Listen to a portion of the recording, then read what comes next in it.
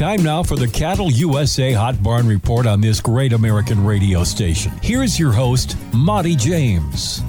Monty James for America's Hot Barn Report, and we are at the NAFB Convention, Kansas City, Missouri, and I have the extreme pleasure and honor of having Will Epperly, and Will is the LMA World Champion Auctioneer. How does that title feel, Will? After 12 years, you can't put it into words, Monty, of what it means. After 12 years of trying to win this contest and improving myself so much through the years, and my grandfather, I tell this story all the time, he was the first one that got me started. Unfortunately, 2 years ago, he passed away before I won. Oh, it's just fine. But he got to watch it, though, and he got the best seat in the house. And to win it for not only myself, but to prove his point at 9 years old when he told me I was going to be a world champion, how cool that was. So it means absolutely the world to me. I'll bet. Tell us about the process. How you start, probably like in the minor leagues, and then you work up to the big-time competition, top 10. And how does that work? Does anybody ever come out of obscurity and win a world championship? It takes a couple years, I think. You have to really evolve into this contest and understand the dynamics of it. So there are 3 qualifiers that are held throughout the United States. And you go to one of those 3 qualifiers, you have to be 18 years of age, you have to be employed at a livestock auction, sell at least once a month. So you would go to that livestock auction, draw a number out of a bag. You're judged on 5 criteria mainly. It's about 19, but main 5. Clarity of chant, bid catching ability,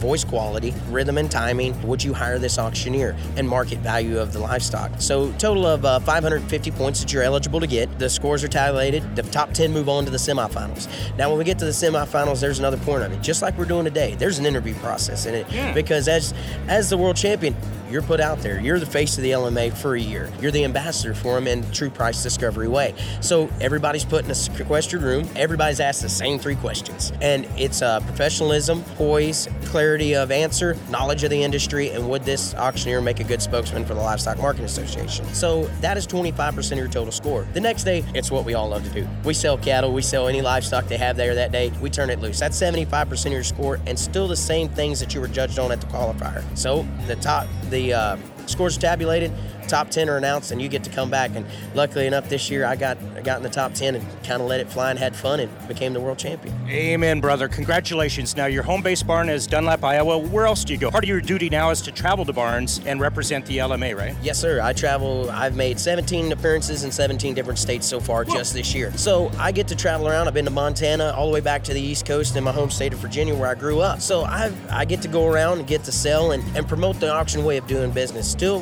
producers around the country want to know that true price discovery, the transparency that we bring at a livestock auction. We're out in front of everybody. There's nothing to hide. That's where I want to bring to light to everyone is that auction way is the best way to get the most value for your livestock. I'm very bullish about the cattle business right now. This thing I think is really going to be fun for the next couple years because everybody wants to eat red meat.